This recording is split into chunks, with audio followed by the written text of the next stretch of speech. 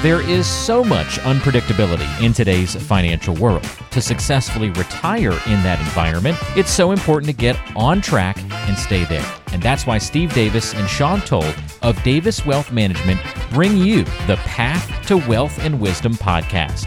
And joining them today to help keep you on the right path, here's Peter St. James. Does life insurance have a legitimate place in my retirement portfolio? Absolutely. I don't think a lot of people think it does. There's so many different ways you can use life insurance, depending on your stage in life, like how old you are, depending on your family situation, depending on how you save. There's so many different ways to use it. I think the most basic way people initially consider life insurance is to provide protection for their family if something happened. Right.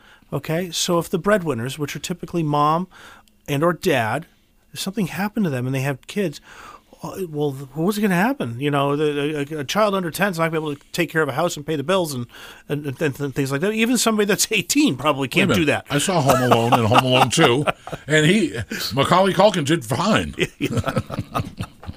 God, that's a great movie. Yeah. But bad guys didn't think so. But so so what you would do is you would put a life insurance policy in place there for basically replacement of income. Okay. If something happened to both parents. Now, of course, this is why you should have a will, right? So and a trust if you need it, so that somebody is named to take care of your kids if something happened to you. If something happened to both mom and dad, or if it's a single parent, something happened, the state will step in and help determine what happens. So it's really important to get your affairs in place ahead of time. But that aside, the life insurance will then provide that, let's say one parent dies, it will replace that person's income, or if both died, it will set aside money for those children to help hopefully get them through growing up and through college. So that's the primary thing that we start thinking about insurance for. But is that on a term or a whole life basis? Well, you could do either. There's no preference? So it depends. Okay. A term policy means that the term of the policy is defined, i.e. it's going to last, the term will be 10 years right. or 20 years or 30 years or some number, meaning that you pay in every year, and after the term ends, let's say 30 years, the policy ends. Okay. Most people that buy insurance in a term policy never make a claim on it. They never die within that time period. So what happens is you go through that term, it ends, and you have dropped whatever amount of money it is per year, and it's over. Right. It's like, car insurance. You stop your car insurance, you never made a claim. That's it. It's over. You stop making payments, and you no longer have insurance. Some of them are convertible to whole life, and a whole life policy means, as the name implies, it's there for your entire life. The difference between the two is a term policy is typically very, very cheap versus what a whole life policy will be. Because a whole life policy, the insurance company is now taking on more risk. They're going to be underwriting or covering you at the age of 80, 90, whatever that might be, and the likelihood of you passing away with every passing year increases. Okay, so they take on a little bit more risk, and so that's typically more expensive. And you're going to pay into a whole life for years and years and years until it reaches a point where you've put enough in where it can pay for itself. So it can, right. So there's a cash value component of a whole life policy. And so when you make your premium payment, some is going to go to the insurance itself, the cost of insuring your life. Mm-hmm. Some of it is going to go to basically the administrative expenses of the insurance company. Okay. And then another piece is going to go into basically a cash account. It's going to be a pool of money that can grow for you over time. And it can grow in three ways depending on the type of policy you put your money in. One way of growing is it will just grow at a fixed rate over time. Okay. Another is where it will be invested. You get basically a dividend from the insurance company every year, saying, okay, you're going to get X percent into your cash account. All right. That's the most stable way, there's really no growth. There's growth opportunity, but it's very modest. Sure. Okay. Another way to increase that account value is through a indexed universal life policy.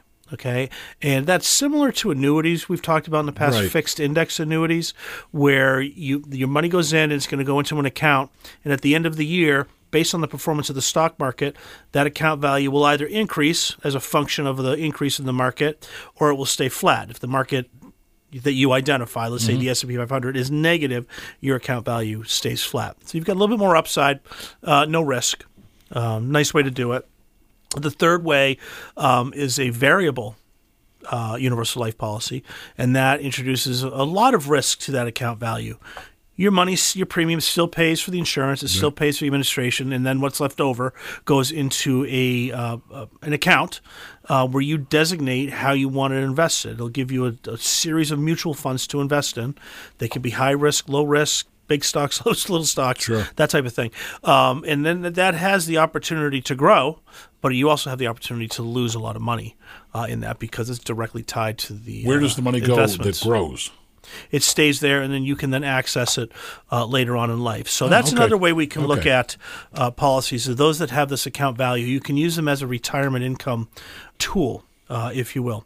So you can put your money in there, and it will grow over the years. And the earlier you start with this, by the way, life insurance, the younger you are, the cheaper it's going to be. Sure. So you can put your money in there, and it will grow. And then later on in life, you can then either take the money out or you can borrow the money. And borrowing is the way we typically look at this.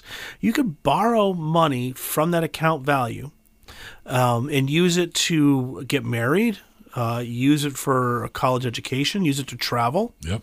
You can use it for a lot of things. Typically what I like to see are people, if you're going to do this, they use it to supplement their income in retirement, because when that day comes, Right. people are finding that Social Security does not pay all the bills. There's that gap. Yeah, there's a big gap Right, right. between what you're spending and what Social Security is bringing in. So you can use Social Security, the savings in your 401k and your IRAs, and then you can tap into the life insurance as a tax-free loan to help you with your income.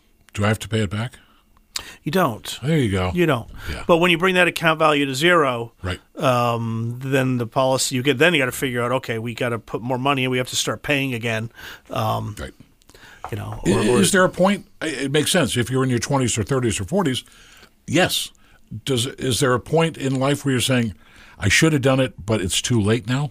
Oh, that definitely happens, Yeah. right? Because the older you get, the more expensive it can be. And if people are using it as protection, it makes sense. And by that I mean, here's what people forget. Okay. If, say, you're a married couple and you're retired and you're each collecting Social Security, and then the husband passes away, because they typically pass away first, that your Social Security benefit is typically getting cut in half. Right. The higher one will remain, i.e., if the wife's was higher, and his will disappear. If his was higher and he passes away, she will assume his, and hers will disappear. Regardless, on average, it's cut by 50%. Sure. So you can then use life insurance if you have that.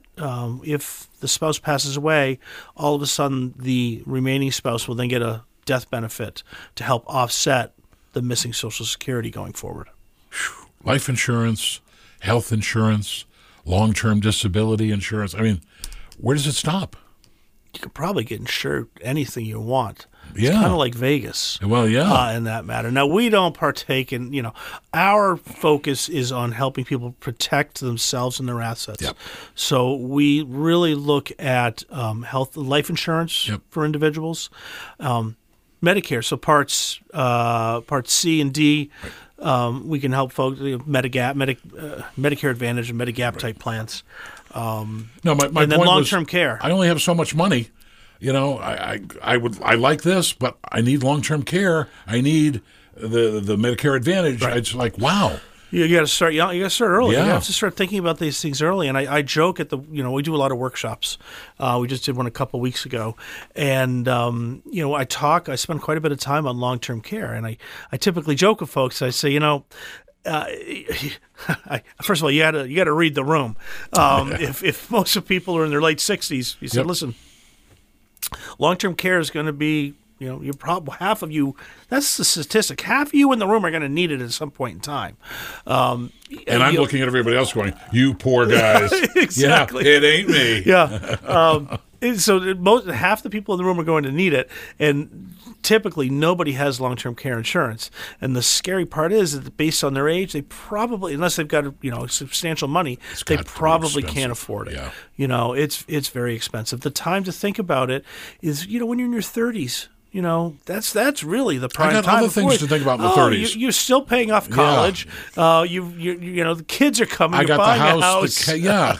Car payments. Who knows what it might be. Yeah. So that's a hard conversation to have with our younger clients. I was diligent trying to put money away for my kids' college, and okay, I need a vehicle. Oh, I need a house. Oh, I'd like to eat. There's only so much money to go around. Right. And now in hindsight, could I have done it? The smartest advice I ever had was from somebody who said, "You're making a car payment." Yes. When's it done? It's done in 2 weeks. Great. Keep putting that car payment in the bank. Yes. And I said, "What are you talking about?" "No, I got money now." No. You're used to paying it, and you survived. Keep taking that $300 a month or whatever, put it in the bank. Right. And I thought about it, and I said, it does make sense.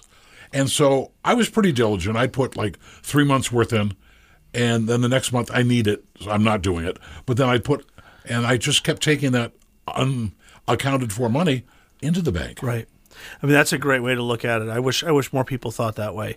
They free themselves of the $250 a month, and all of a sudden, they may buy a new car and reintroduce the $250 a month, or go into other things. But that's a great way to look at it. Let me talk a little bit more about life insurance, and I'll share with you why I want to do this, because I had basically a listener say, I really want to learn more about how I can use life insurance as a retirement planning tool.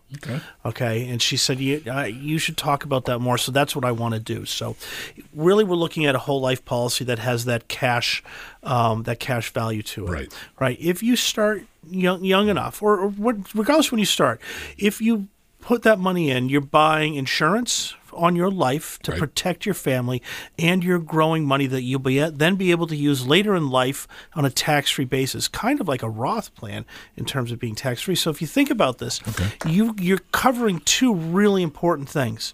You're covering expenses should something happen to you while you're raising a family, or even when they're gone. It could help pay off college debt or whatever it might be if something happened to you. But let's say nothing happens and you get to retirement. Now you've been diligent putting that $250 a month aside, or whatever the number is. Sure. And now you've got a pool of money that will then provide you income that you can use while you still have that life insurance benefit. So you still have that benefit. If something happened to you, then your spouse would be taken care of. So it can be a very powerful tool. And you can, the nice thing about universal life policies is that they're flexible. You can increase or decrease the death benefit over time. So let's say you've got a $500,000 death benefit. So you know what? I want to be covered for $750 because, we just had triplets. Okay, we can increase that. Or you can find over time, you know what? I don't need that much death benefit coverage anymore. Let's drop it to $250 because that's all we need. But guess what? Take that premium payment and now put more into that cash piece, right? So it's not infinitely flexible, but it's very flexible for individuals to use, and it can adjust to their lifestyle as they grow.